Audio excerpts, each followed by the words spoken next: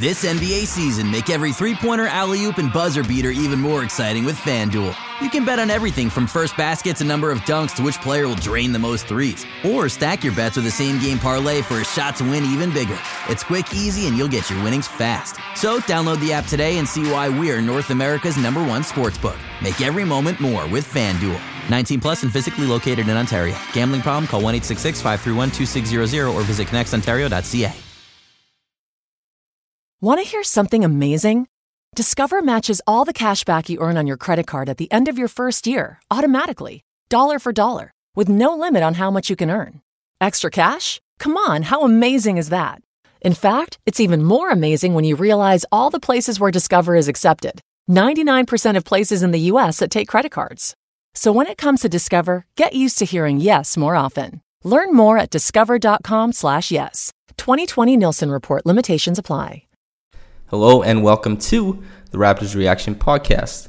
I'm Samson Folk, and if you're wondering why it's not William Liu, he's moved on to Yahoo Sports and he'll be covering the Raptors over there. So thanks to Will and Zarar for handing the podcast over to me, and I'll be doing the weeklies and I'll be doing the reaction podcast for the rest of the season, hopefully going forward. So the Raptors just beat the Knicks by a whopping 36 points, 128-92. They played a really strong game. They were up by almost 40 at one point. The Knicks, who are not a very good team, obviously, everybody knows this, but the Raptors displayed a lot of chemistry, a lot of synergy that we've been looking for a long time. And on top of that, Kawhi Leonard, Serge Ibaka were both out for this game, so Marc Gasol started, and we saw a lot of chemistry from Gasol, Van Vliet, and Lowry. And Van Vliet was inserted in the starting lineup as well. Van Vliet was an incredibly important piece in this game. He spaced the floor a lot on offense. He played pest-like defense. He was everywhere on the court. He was flipping outlet passes to Siakam. He was finding everybody in their spots, which is something we haven't seen all the time from him this year. He was actually an effective pick-and-roll ball handler when he was looking for Gasol on the roll, which is something we wanted Van Vliet to find Valanciunas on the roll more often this year. We wanted Van Vliet to find Serge Ibaka on the roll more often this year. And in this game, he made the roll man extremely potent with how, perceptive he was when he was going downhill. So that's great to see from Van Vliet. And I mean, him and Lowry, when they play together, it's kind of like perfect. You see Lowry and Van Vliet bouncing off of each other. Reminds me of when, Golden State brought in Jarrett Jack to play next to Curry, and Curry got to start playing off ball. He became way more dangerous the way he was running around screens. Kyle Lowry has a very big burden of creation for a great deal of the season, or has had, and to have Van Vliet come in and just supplement his offense. And then you see Kyle Lowry was banging in triples all game. Van Vliet is a huge part of that. Obviously, Siakam, Gasol, these guys help create as well. But Van Vliet, he opened up a big part of Lowry's game in this one, and it was really nice to see. Obviously, Gasol and Van Vliet showed some good chemistry as well. That was really encouraging, really rewarding, considering Van Vliet was injured as soon as Gasol came in. And so we were just seeing Lin with Gasol or Lowry with Gasol, but not Van Vliet. And the early returns so far have been really, really great to watch. And as far as those guys started off the game really well, came out, punched the Knicks in the face. And the Knicks, they didn't have much of a response, at all. And so the rest of the first quarter was kind of, is laissez-faire. Both teams played pretty good offense. The Raptors obviously playing much better. There's kind of a muck-up by Norman Powell on the baseline where he traveled, inbounding the ball. And then Alonzo Trier hit a double-clutch three to close out the first quarter. And that was good, good and horrible. But Powell had a good game as well.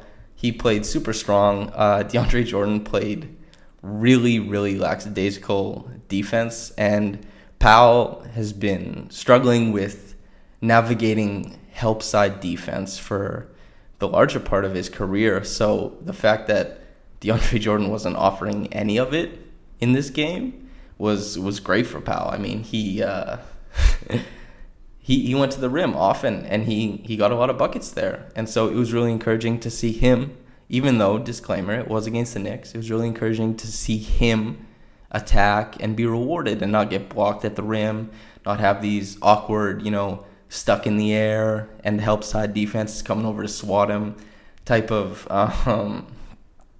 situations. And yeah, it was really rewarding to see him do that. And the first half, as far as like the value of watching it, was really high. It was a really fun first half to watch. OG Anunoby also played really well. He did a great job. I mean, he missed all of his early three-pointers, but he was really active on defense, and we even got to see him at center for like 2 possessions. One of them ended up being the Trier three-pointer, the double clutch one.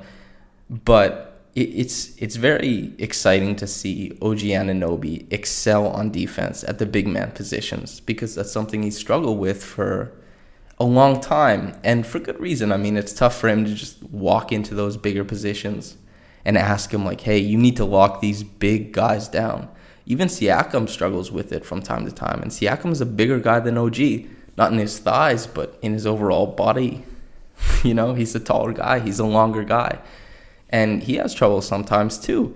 And so to see OG come in and play meaningful defense at that position, and also that OG was filling the lane on offense and was getting layups and was really attacking around the rim, not off the dribble like Powell was, but he was attacking the rim off the cut. He was finding the open spots against the Knicks defense, and he was punishing the people who were defending him. I mean, it was a great first half from OG. I really liked what I saw from him. And as far as anybody else in the first half, I guess it was really nice to see Gasol. He was a little bit more aggressive with his own shot. We saw him hit a couple. We've been waiting a while to see Gasol return to, a Memphis type of offense where he gets shots for himself a little more. And hopefully we see that going into the playoffs and in the playoffs as well. Like, he's only averaging 9 points a game as a Raptor, which is obviously, it's not very high, and it does make Serge Ibaka look like a better fit in the starting lineup because, at this point in Lowry's career, Lowry is wanting to pass the ball a little more. He's not wanting to grind his way to the rim all the time. He's not wanting to dive to the rim all the time. So he's very happy to let Ibaka shoot from mid-range, and I'm sure he'd be happy to let Gasol get a little bit more offense for himself as well. So at the end of the first half, the Raptors were up 19. I mean, it was a great first half. Lots of fun to watch. Everything was going great. The offense was ticking. The Knicks offense was, getting some buckets here and there. But it wasn't like the Raptors defense was bereft of any intensity. The Raptors came out and they punched the Knicks in the face. And they definitely had a half that was worth watching. And they had a half that was worth taking pride in. And then the second half, it started off with Siakam just going nuts. He was great, and he hit a triple, and then the very next play he did a Euro on Mario Hezonja, and he put him in a dizzy. He almost turned him right around. And it was more of the same going into the second half. The Raptors clearly had an advantage in both intensity and talent. Van Vliet looks really fresh. He looks like his lingering back problems are much better. Everything that has been, staying on his body, all the stress looked like it was worked away. He's in terrific shape, man. He looks so sharp. And he's a huge boost to the Raptors' chemistry. He's a huge boost to their momentum now. He's a huge boost to their offense and defense. And the Raptors have been having troubles with the bench, especially as of late. I mean, they are 3-4 in their last 7. It's not exactly encouraging. But Van Vliet, I mean, he really does fix a lot of the problems that are sitting there. He alleviates so many of the problems that the bench usually has. I mean, shot creation. Van Vliet isn't perfect, but but he's more than adequate. And especially if he's going to keep getting minutes next to Lowry, they're both going to benefit a lot from each other in those roles because they've been doing this for so long. And especially last year, that was what got Van Vliet like the sixth man of the year consideration. That was what earned him that acclaim. Why he got the third most votes is because he was deadly when he played with Lowry. That's why we saw Van Vliet closing games last year. And so that's the story of this game, is just Van Vliet and Lowry, because Lowry wasn't available for the Pistons game. But Van Vliet and Lowry really drove the car in this one. They drove the Raptors to the win, and that's why it's sad that Lowry injured his ankle. Adrian Wojnarowski, Woj, for everybody who's aware of him, reported that the Raptors don't think his ankle is serious. But what did happen was Mitchell Robinson came down, it looked like on Lowry's knee, kind of after diving after a loose ball in the middle of the third quarter. And there are some people who, I understand the thought process of saying, why is Lowry in the game? I mean, the Raptors were up like 34 at that point. And I do understand it's frustrating, but there was like 18 minutes left in the game, and almost nobody pulls their starters at that point. And the Raptors, like on the last podcast I did with Zarar and Will, Zarar was urging and suggesting, and a lot of people share his train of thought, I'm sure, but the Raptors need chemistry. They need to work on their synergy. They need to play together. I mean, they haven't been remotely healthy this year. And they brought in, Marc Gasol as well, Valanciunas, who was a staple of the Raptors for so long, DeLon Wright as well. All these guys went out. And so there's a lot of moving parts, and there needs to be chemistry going forward. And I understand why it's tough to see your star player go down with what looks like a bad injury when you're up 34. I mean, nobody likes seeing that, and it's, for all intents and purposes, it's terrible. But I do understand why Nick Nurse had him in. Now, I'm not like going to ride for Nick Nurse. Nick Nurse is the coach. He does his best, I'm sure. But you don't want to see that happen, obviously. It's not something you like to see. On top of that, I think the rest of the game was kind of a slog, which is fine. I'm sure for most of the viewers, you were watching Moreland, you were watching Boucher and all that, and it felt kind of like a haze. It felt like, you just wanted the game to be over, because until we knew that Lowry was okay, the rest of the game, being up 30 at that point, felt stupid. Really, really stupid. And especially since it was an assured win. Also, I guess I'll go back into the first half and just say Danny Green was fantastic. Danny Green is such an important and integral part of this team. I love seeing him play next to Pascal Siakam, because sometimes they'll switch on defense and it'll be so effortlessly seamless, and Green spaces out the floor in transition for Siakam in such a way that nobody else really can. And he has really helped make Siakam's vertical game up the floor so much more lethal, especially when Lowry's always hitting those massive hit-aheads, because the defense is running back. The trailing guys, a lot of times they go unseen, and Danny Green has the IQ to attack a defense in transition from behind the line. And Siakam has the vision that he can get out ahead and he can find the open man as they run to him. And him and Green, they have such a terrific synergy in that way. I really like watching them play together. And obviously, the Van Vliet, Gasol, and Lowry minutes were great as well. As far as other things, I think I want to hit on a new award that will be given out. It's a new addition to the podcast. It's the Mitchell Robinson Award, and it will be given to the opposing team's villain.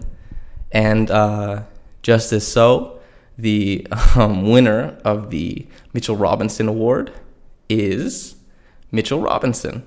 So that's terrific and great. And among other things, I guess I have a couple other additions I'd like to add. By the way, guys, I'm just starting this. I'm going to find my voice. Hopefully these will be really great by the time the playoffs roll around. I hope that the change of voice, the change of tone is okay for you guys, and I hope you guys are enjoying it. Something I want to talk about. Henry Ellenson had a good finish to the game, I guess. I remember that. I want to talk about it. It's really funny to see players drafted in Siakam's draft, especially in 2016, especially at his position.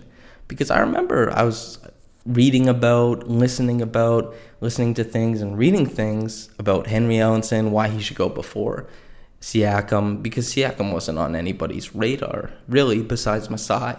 And you see guys like that, Bobby Portis, whatever else. Bobby Portis was the year before.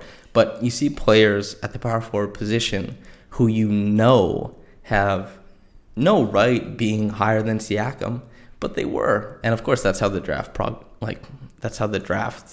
progress works. But it's just funny to look back and see how good Siakam is and how far he's come and what a unique player he is in the game today. And just seeing him really carve out this role in the Raptors offense that is so malleable to whatever is happening at that point in time, and how integral he is to the defense. And especially, I think we're going to see it in the playoffs where he's going to be switching.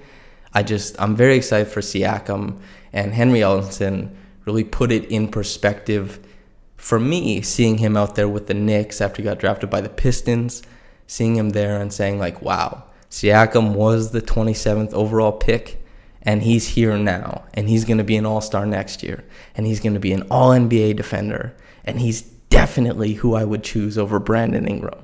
It's just exciting, and we're all a bit spoiled, I think, and that's okay too. Another new award that will be added to the podcast is the Reggie Evans Award. That's obviously Reggie Evans in his time with the Raptors just tried so hard all the time. And yeah, he was great for it. So this will be given to a hustle award or something. But we're trying to be cute, so we'll name it after Reggie Evans. I'm going to keep a tally over the rest of the season, and hopefully for next season as well. We'll keep a tally going forward. There will be a winner at the end of the year. But for this one is Fred VanVleet. He ran a ton on defense. He ran a ton on offense. He was omnipresent for the Raptors tonight. And I know Lowry's taking charges, and I know that there's a lot of other hustle players, but it's Fred VanVleet for me tonight. And he was so much fun to watch. He was really fun to watch, and his play transformed the Raptors tonight. And it was so nice to see. And the final thing, not final, but one of the new things as well is the adjective wheel. The adjective wheel will be selected so that the Raptors can have an adjective for what's posted in the podcast, in the wording of the podcast. So whatever the Raptors were. So if the Raptors were dominant tonight, we're looking at adjectives of dominant. So there's a bunch in here like titillating, mind-bending, dynamic, clinical, scintillating, things of that ilk. And we're going to spin the wheel. It is spinning. And riveting. Riveting is the adjective for the Raptors. So you'll see that reflected in the title of the post-game podcast. And yeah, so I think that's a good place to end it for tonight. This was my first time hopping on. Hopefully it'll just keep getting better going forward. And yeah, I'm excited to do this. And thank you so much for listening. This podcast is sponsored by Brian Goldfinger of Goldfinger Injury Lawyers, the lawyer insurance companies don't want you to know about. Visit goldfingerlaw.com and get them working for you. Thanks so much for listening, everybody. This has been Samson Folk for Raptors Republic. Raptors win, Knicks lose. Have a blessed day. Want to hear something amazing? Discover matches all the cash back you earn on your credit card at the end of your first year, automatically, dollar for dollar, with no limit on how much you can earn. Extra cash? Come on, how amazing is that? In fact, it's even more amazing when you realize all the places where Discover is accepted. 99% of places in the U.S. that take credit cards. So when it comes to Discover, get used to hearing yes more often. Learn more at discover.com/yes. 2020 Nielsen Report. Limitations apply. The Medicare annual election period deadline is coming soon. I'm Meredith Vieira, here with examples of people who found the key to the right coverage at myhealthpolicy.com. Meet Larry. He likes doing things online. I took my time and found the best Medicare Advantage plan for me at myhealthpolicy.com. Next is Mary. When she wanted answers, she picked up the phone. I wanted a local perspective on plans, so I called myhealthpolicy.com. And finally, Michael. I prefer face-to-face, so I chose myhealthpolicy.com and enrolled on the spot. Go to myhealthpolicy.com to learn about top-rated Medicare Advantage plans in your area, including $0 premium plans. Or call 1-800-GO-START. That's 1-800-GO-START. myhealthpolicy.com. Meredith Vieira is a paid endorser. KF Agency operates myhealthpolicy.com, not connected with or endorsed by the U.S. government or the federal Medicare program. A licensed insurance agent may call.